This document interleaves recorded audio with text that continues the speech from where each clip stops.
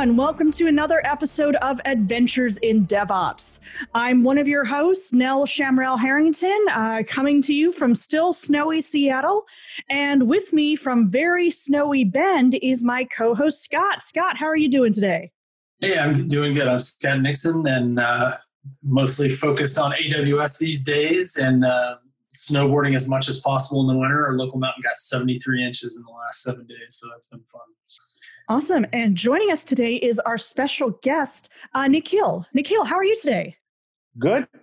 I'm also from Seattle. It's also snowy, but unlike Scott, I don't enjoy it that much, but it's okay. You have to live through it. All right. And just joining us is our other host, Chuck. Chuck, how are you doing today? I'm running around like a crazy person. Sorry I'm late. No worries. Today's podcast is sponsored by UpCloud. Is your website running slow? Supercharge your hosting performance by deploying on the world's fastest cloud infrastructure. UpCloud offers superior cloud servers and advanced scalability, instant backup snapshots, and easy-to-use control panel. Fully featured API and a ton of integration options and managing partners. Pricing starts at only $5 a month with enough performance options to host any website or app, all backed by 24/7 live in-house support. You can get started today with a free trial using promo code DevChatTV at upcloud.com/signup. They'll give you a $25 credit to get you going. Remember, upcloud.com/signup with promo code DevChatTV. Awesome. Well, Nikhil, why don't you tell us a little bit about yourself? Yeah, so I actually work at Google Cloud Platform. My area of specialization is serverless. So I work with a lot of open source and closed source solutions of serverless. I don't know how many people are familiar with, but Cloud Run, Anthos. And we have kind of, Google being a birthplace of Kubernetes, we have all sorts of platforms built on top of Kubernetes. So my particular area is Knative, which is serverless. Now, I work with a bunch of startups and Microsoft and all sorts of big and small companies. So I worked a lot in the area of distributed systems, microservices, and so on, which is quite a buzzword these days, just about everywhere. So yeah, that's kind of roughly my background, a very brief history of me. Great. Well, it's great to meet you, and thank you for coming on the show. So we were chatting a little bit prior to starting the recording, and you mentioned you've done a lot of work around using when to use microservices and when to use monoliths. Can you tell us a little bit, for anyone who's just beginning, just a brief overview of what microservices are versus monoliths, and when you might want to use one versus the other? Right. So first of all, let me start from little before. You talk about a web service, right? A very simple service. It accepts a request, like it's typical 2-tier, 3-tier. There's some kind of database, does something and replies back, right? That's a web service. Now, so there are two ways of implementing this web service. You have everything in one service, right? Or what you can do is you can distribute this functionality into smaller bits that work kind of independent to each other. The idea of microservices is not really new. We would know it as service-oriented architecture. There were various incarnations of microservices before the term microservices sets in. Now, typically what happens is, like every service, when it starts is a microservice by definition because it's small, right? And as the service grows and grows and grows, the size bigs. And once the code base is very big, it becomes very difficult to manage that service. Now, why would it be difficult? Because if you have a large code base, right, and you want to make a change, you have to recompile the whole service, you have to test it. It takes a lot of time. Now imagine in a company of 1,000, 10,000 developers and you're building this one particular service. Every person makes every bit of a change and remaining 9,999 people are waiting for that service to be deployed and make sure everything's okay before they can test, right? So the fundamental problem with microservices, they don't quite scale out. So monoliths don't quite scale out, right? So monoliths, they're easy to build, easy to develop, test, and everything. But as the code base becomes large, the development becomes slow, more time. And the biggest problem with monoliths is this interdependency that I've talked about, right? One person is waiting for another. So the idea of microservice is very simple, and says rather than having this one big chunk, what we are going to do is we are going to have these small pieces that are going to integrate through a common interface, right? So now what happens is, imagine instead of this 10,000, you have 100 teams working on 100 services. So now you're not blocked on 10,000 people, right? You just worry about your service, and the remaining people who are consuming your service, they're not concerned about how the service is built as. They're just concerned about the interface, right? So we set and say, well, instead of having this functionality in one place, we split it in, let's say, some n number of parts. And n typically for most organizations is a couple of thousands that we are talking about, right? Jet had 1,000. I think Uber has 7,000 when I talk to them. They might probably have more now. And you agree on this interface, and then each of this service, they kind of operate independently, and then they intercommunicate like any other web service. Now, they may not be exposed to the public, right? So typically you would have, if you have 7,000 services, maybe a few hundred of them is what the public consumes, and remaining whatever 7,000 minus few hundred is something internal. So that's the idea of microservice. And there is no really a definition of what is a micro and what is a macro. I mean, in the sense that, is there a size constraint that says if the service is bigger than this, it's called monolith. If it's smaller than that, it's called microservice. So it's kind of like a gray area. The whole concept is, philosophically, rather than having all your functionality in a centralized way, you basically have something in a distributed way. So that's what essentially a microservice would be. Now, what are the advantages of microservices? Why would somebody want to do microservice? Well, we talked about monolith, and we talked about all the drawbacks of monolith, right? Big code base, harder to change, and so on. With microservice, now that you have reduced the size, as long as you keep the interface independent and constant, you can do whatever you want. You don't really have to be blocked by other people. So it's small, it's easy to change, it's easy to test, and so on. What it basically does is it keeps those teams independent of each other, right? So now you don't really have to be. So it increases basically the velocity of innovation, or faster innovation, time to market. That's the core idea.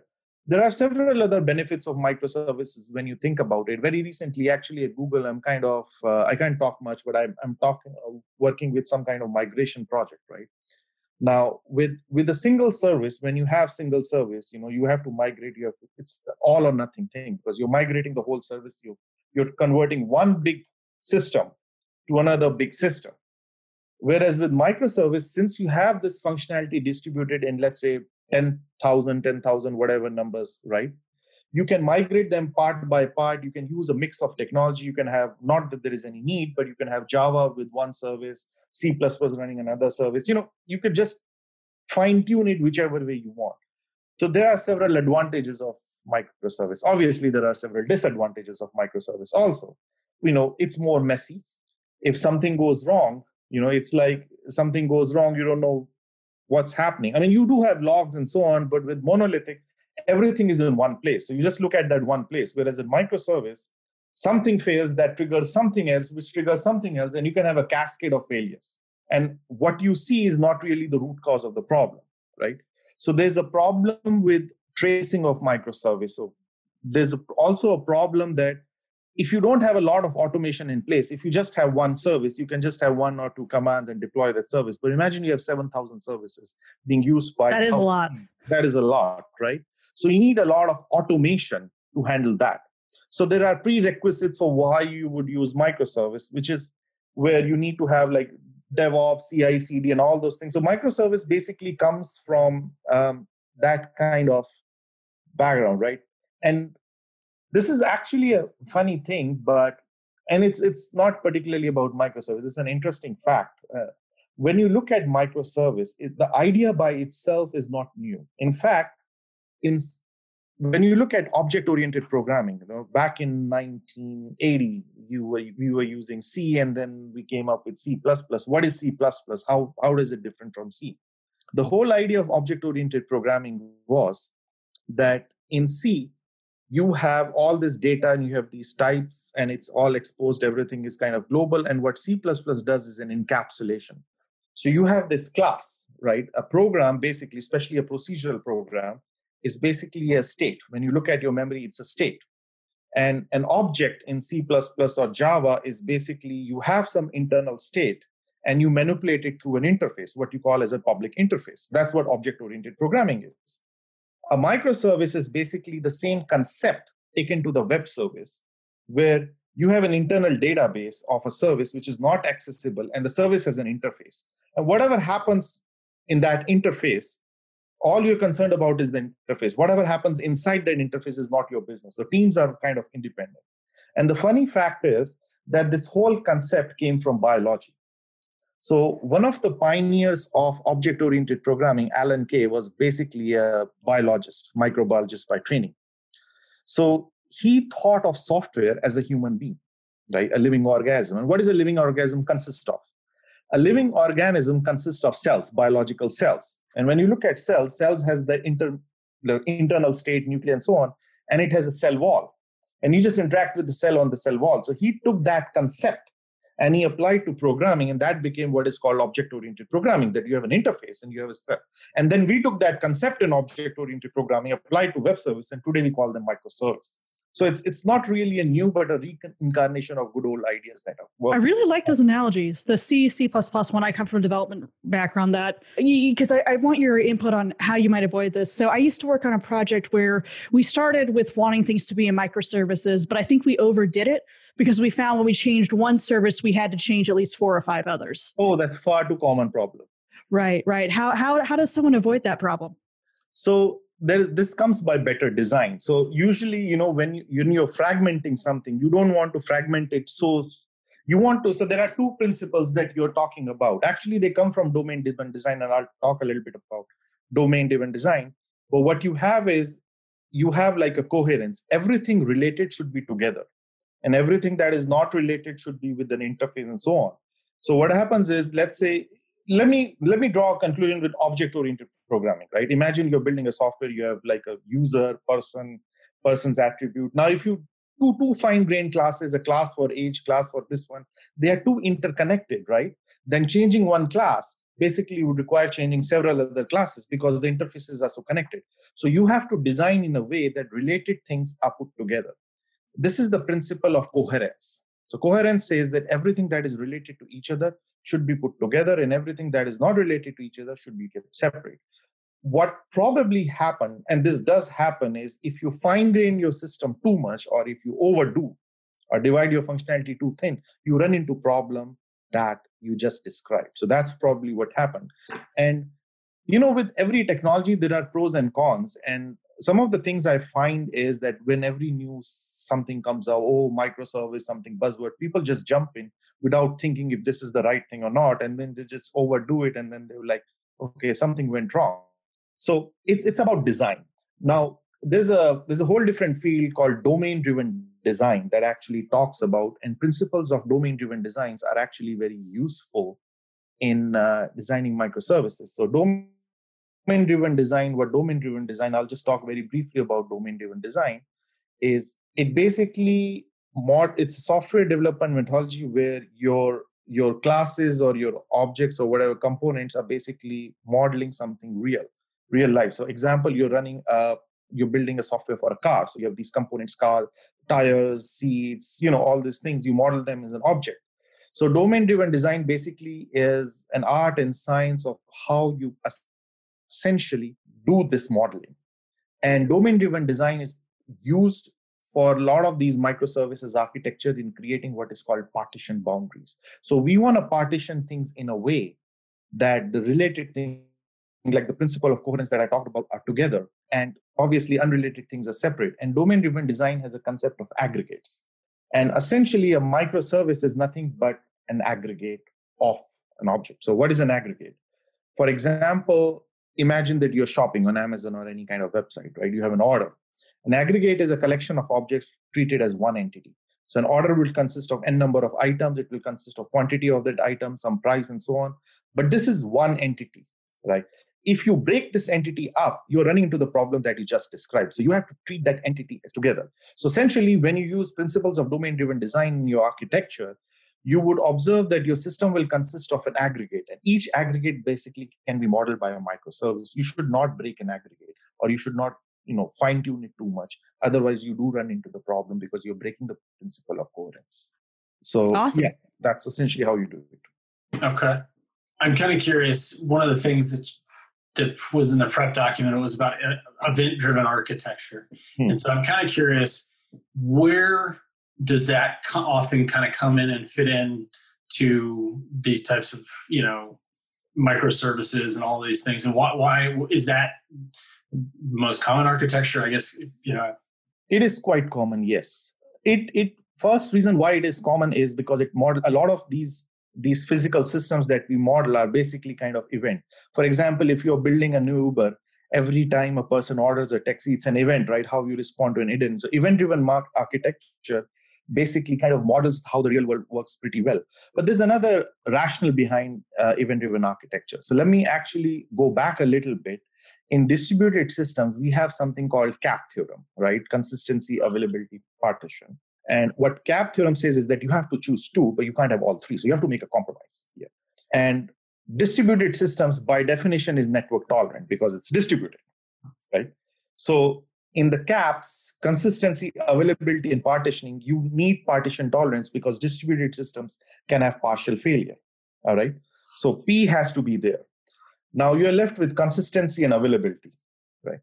For most of these systems, availability translates to business. Imagine if Amazon is down 1 minute, how many millions, probably billions of dollars it loses, right? So now you have availability and you have partitioning. What you can partially compromise is consistency.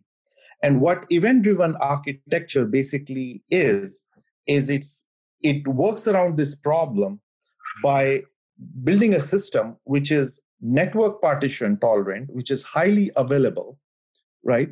But basically, instead of consistent, it is eventually consistent. What is an eventual consistent system? An eventual consistent system is, so let's understand what consistency is, right? Imagine that you're placing an order and the order is recorded in some database, the database in the West Coast and the East Coast, right? Obviously, the data is going to be backed up. It has to be consistent. I mean, the database have to be identical. If one goes down, the other can take over, right? Now, imagine if you order something you're sitting in California, you put an order, it goes in the West Coast database. It has to, at some point, get replicated to East Coast, right? Ideally, that part should be zero, so the data is consistent. But like we talked, we can't have network partition availability and consistency at the same time. So what eventual consistency says is eventual consistent systems are systems that work in such a way that given a little bit of time, and little bit of time could be a few milliseconds, right? It doesn't have to be, it can be very short. Given a few little bit of time, system will eventually be consistent. So it's not immediately going to be consistent because theoretically that's not possible. But given a little bit of time, system would be consistent. Now, how do you build an eventually consistent system? That's what event-driven architecture lets you do. So what event-driven architecture does is you have these microservices, right? You have these distributed functionality in various kinds of service. And each service would send an event. Something happened, some change happened in the system. What should I do? So it sends an event. And as you consume those events, you update your state. So how would this work in this particular example? In this particular example, what works is you place an order, an event is generated. That event is generated on the West Coast. It goes to the West Coast database. It writes, and then West Coast database generates a second event for the East Coast database. East Coast database receives that event, and this, okay, an event has happened. Scott has put an order. Let me update my database on the East Coast also. So you see this events flow in the system. And what this event does is as services receive that event, they update their internal database with those events. So you have a mechanism where these services, they all are operating, they're all highly available, they are all networkly partitioned. And as events flow, they will eventually obtain consistency. They may not obtain it immediately because there's a network latency, but that's going to be typically very low. So that's the reason why event-driven architecture is very popular. It lets you build highly available distributed systems with eventual consistency. Yeah, one of the explanations or examples I heard somebody say, and you kept talking about databases, is that you could essentially have like a snapshot from like yesterday, and then you could restore that snapshot to say some test or back into production, and then you can literally use all the events that have happened since you took that snapshot until the present time to rebuild the state and all the data in the database. And it's like, just because it's almost like it's what makes me think of the way database transaction logs work in kind of relational databases, but it's different, right? In the sense that like, you don't need a relational database to do this. So what you're talking about, so let me put it this way. Event-driven architecture has has an architecture pattern called event sourcing. So what you're talking about is event sourcing, which is actually very popular in event-driven architecture. So event-driven architecture does not really have that need, but it's the most common way of implementing using event sourcing. So what is event sourcing, right? Gremlin is a chaos engineering service built by engineers from companies like Amazon, Netflix, Google, and Dropbox. To learn more about chaos engineering, join the Slack community over at gremlin.com/Slack. With thousands of active members, it's a great place to network and find resources to improve your organization's resilience. Now let me step back. Imagine you have a microservice system. You have like 1,000, 10,000 services running on each one of those databases. We talked about events being generated, and as events are being generated, right, the state has been updated. If it was a monolith, you have one database in that service, one single entity which could have several logical partitions and so on. So your state is in one place, right? Now, in event-driven architecture, you have a distributed state, and you have all of these events. So how you build these systems is, as you have events, you essentially, what you do is, rather than storing the state of the system, you store the sequence of events, right? And you store that sequence of events, and you replay that events to build the state of the system. I'll give you an example so it gets more clear on what it is. But again, so you have that. Now, the problem with that system is, every time you have an events and you queue up and you build the state of the system, it takes a lot of time. So as an optimization, what you do is you build snapshots of it. Now, let me give an example of what it means in real life. And I'm not going to give a tech example. I'm going to give a very common example. Event sourcing is very, very common. Your banking is an event source. What is a bank? You go to a bank, you open an account. So account is opened with $0. Then you make transactions. Transactions is a credit or debit of certain dollars, right? That's an event. Every time you do a transaction, an event happens. So it's a plus X. For simplicity, let's say you deposit money or require money. So it's a plus X or a minus X, whatever. What is your bank balance? Your bank balance is sum of all the delta X's you have done since you opened up your account. If I add them up, that's your bank balance. So your state of the system, which is your bank balance, is basically a set of summation of all the events that have happened in the account. This is called event sourcing, right? So rather than storing just the balance, what bank does is bank operates a logbook. It stores each event. So at any time you want to know your balance, what the bank has to do is bank has to sum up all of these events and give you the total. Now, obviously, as an optimization, if you're checking your account every 10 minutes and your account is like 10 years old, the bank is not going to replay all the events. So it does some optimization, says, well, every night, every midnight, what I'm going to do is I'm just going to put the partial balance. I'm just going to put the balance you have till midnight. So if you access your bank account at 8 o'clock, rather than replaying your events from 10 years, it will say, I know that midnight, this was what the balance was, right? And now at 8 o'clock, I'll just summation all the events that happened between midnight to 8. This is your total balance, right? Now, why is event sourcing used? You don't have to, but why is it used? The advantage of event sourcing is that it enables you building new scenarios that you have not previously thought of. And it also lets you combine and recombine these events. For example, same example, you're using credit card. You make series of transactions, everything is great, except you notice you had a fraud transaction 3 days ago. So you go to the bank and you say, well, this transaction is fraud. So bank says, fine, no problem. We're going to replay. We're going to go back 3 days. We're going to remove that one transaction that was fraud. And then we're going to replay all other transactions that were genuine. And this is your new balance. So given the fact that bank has stored all these events, it can combine and recombine these events in new ways, which it was not possible had it just stored the bank balance and not the events. So that is one huge advantage of event sourcing, that it allows you to do that. Tomorrow, if you decide to build another scenario, well, I want to know something like, how much money I spend on food and so on. Even though the system is designed this way, you can build additional service that can scan through all the events and then tell you, oh, I looked at all your transaction history and see this much you spend on food. So this is the amount you spend on food. So what event sourcing does is it allows you to combine and recombine these events. Your events are anyway generated rather than, And it allows you to build these new scenarios on top of existing, because any system, you don't know how that system is going to be used 2 years, 3 years down the line. So you have to be open to change. Maybe somebody would think of a new scenario, right? Event sourcing allows you to do all that. And the snapshotting example that I just gave, like take the balance at midnight, is essentially an optimization on top of event sourcing to prevent the lag. Yeah, fantastic. Thank you for that. That was a great explanation. So you talked about having these multiple databases and every kind of service maybe having its own database and stuff like that. Can you kind of explain some of the benefits of doing that? Yeah. So essentially, going back to the advantage of microservices, we talked about microservices, and the very reason why we use microservice is that enables teams to be independent, right? Now, let's say that you want to store additional data, that you want to store some more column, you have to change the schema of the database. If your database is shared across all the services, if you change a schema, it impacts all the services, right? So that's the thing you don't want to do, because the whole purpose of moving to microservices is to innovate faster, and you have just slowed down. So the whole concept is, and again, going back to the object-oriented world, right? Why are we making private objects private? Why don't we make everything public? What's the drawback?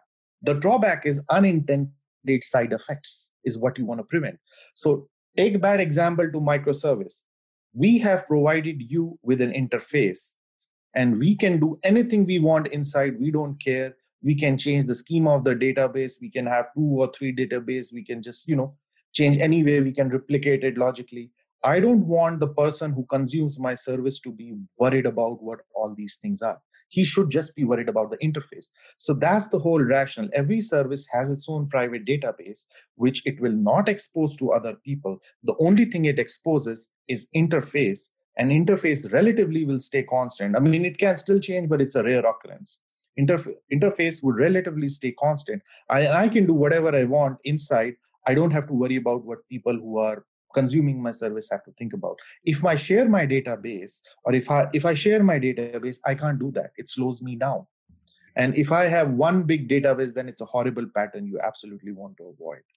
Because sorry? A question I have when I'm thinking about one database per service, I'm trying to think of how I would do queries across those multiple data in multiple services. Do you have advice on that? Yeah, excellent question, and a very common question.